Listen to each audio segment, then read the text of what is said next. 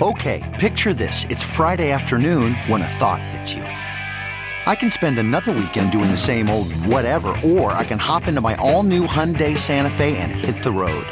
With available H-Track all-wheel drive and 3-row seating, my whole family can head deep into the wild. Conquer the weekend in the all-new Hyundai Santa Fe. Visit HyundaiUSA.com or call 562-314-4603 for more details. Hyundai, there's joy in every journey. CarMax is putting peace of mind back in car shopping by putting you in the driver's seat to find a ride that's right for you. Because at CarMax, we believe you shouldn't just settle for a car. You should love your car. That's why every car we sell is CarMax certified quality, so you can be sure with upfront pricing that's the same for every customer. So don't settle. Find love at first drive and start shopping now at CarMax.com. CarMax, the way car buying should be.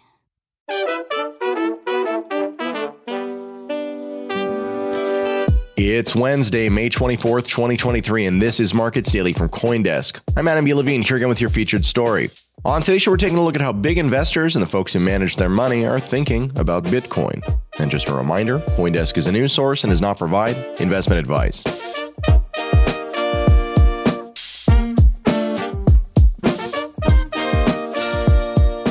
Today's featured story is an opinion piece by Angelo Carvello, who holds a doctorate and is the co-founder of Rosetta Analytics, an investment manager that uses deep reinforcement learning to build and manage investment strategies for institutions. Our piece today is entitled Consensus Survey: Traditional Financial Investors Remain Bullish on Crypto's Long-Term Prospects.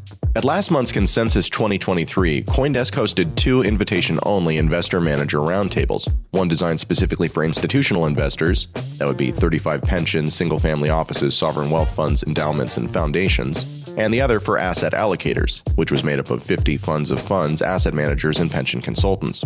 With a little help, I presented the same 10 survey questions to both groups and recorded their responses in real time to get a sense of how these mostly traditional financial investors are thinking about crypto.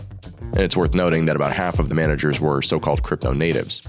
But here's the point. After the spectacular collapses of FTX and Celsius and the crypto bear market, how are institutions feeling about the future of digital assets? The answer is astonishingly bullish, with almost 70% of institutional investors viewing crypto investing favorably, while over 95% of managers do so. Another indication of the group's bullishness is their response to the question, when will we see large-scale institutional investment in crypto? 32% of institutional investors said it was already here, with 16% saying they expect it in the next 1 to 3 years, and 36% in the next 3 to 5 years. Keep in mind that this group self-identifies as long-term investors. Only 4% said large-scale institutional investment will never occur. Managers were less bullish on the short-term prospects, probably because they've seen an immediate decline in assets under management, with just 12% agreeing it's already here.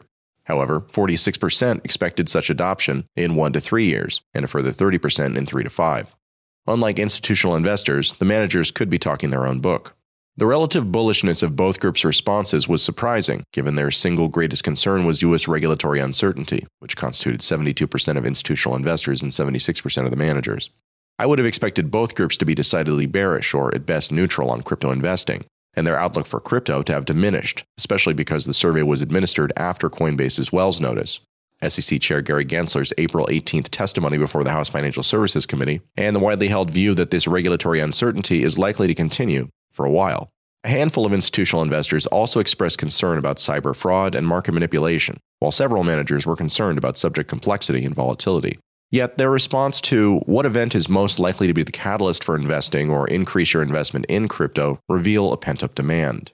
Both groups selected clarify the U.S. regulatory framework as their number one catalyst, making up some 60% of institutional investors and 64% of managers.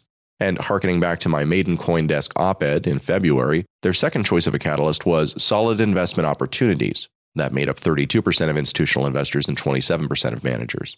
So crypto still needs to put on big boy pants if it's to attract serious traditional financial investment.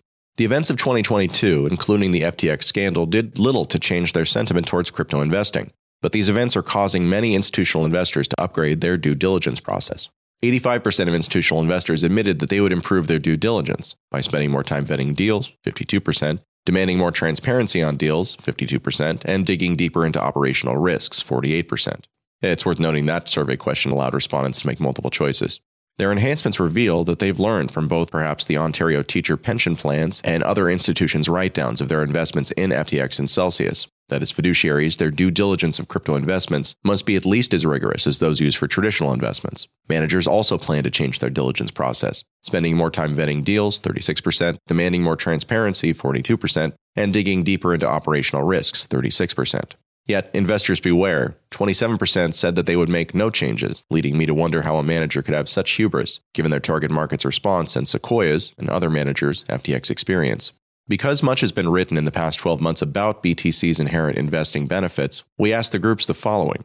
Do you believe Bitcoin is a store of value, 20% for institutional investors, 43% for other allocators, a portfolio diversifier, 28% for institutional investors, 30% for other allocators, an inflation hedge, 4% for institutional investors, 0% for other allocators, a hedge against banking infrastructure, 12% for institutional investors, 15% for other allocators, a reserve currency, 12% for institutional investors, 6% for other allocators, a medium of exchange, 16% for institutional investors and 3% for other allocators, or finally, a venereal disease in the style of Charlie Munger. That was a yes to 8% of institutional investors and 3% of other allocators. Institutional investors cast votes for the predictable favorites, with most considering Bitcoin a store of value and a portfolio diversifier, and a handful viewing Bitcoin as a hedge against banking infrastructure, reserve currency, and a medium of exchange. However, only 4% of these large-scale investors and none of the managers considered Bitcoin as an inflation hedge, rejecting the trope advanced by traditional financial analysts, crypto insiders, and the media over the last couple of years. Who would have thought that Bitcoin as an inflation hedge would garner fewer votes than Charlie Munger's putdown? For our final question, I asked, what investment theme are you most excited about over the next 12 months? And both groups' responses were again bullish. Institutional investors and managers selected the tokenization of funds and/or real-world assets as their top choice, 52% for both groups. Surprisingly, at least for me, 20% of institutional investors and 24% of managers chose long Bitcoin/ETH, while 16% of institutional investors selected gaming. I'll admit that this survey was less than scientific and skewed. The participants chose to attend consensus and accepted invitations to these private sessions, so this is a self-selecting group. Yet, its overall bullishness bodes well for the crypto industry and crypto investing, but with the proviso that the U.S. state and federal regulators reach a consensus that, borrowing a term from environmental policy wonks, is loud, long, and legal.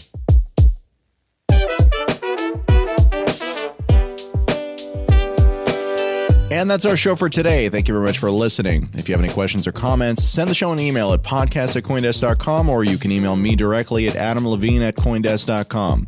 If you like what we're doing, we always appreciate reviews on Apple Podcasts or your preferred listening platform. We'll be back tomorrow with another episode of Markets Daily.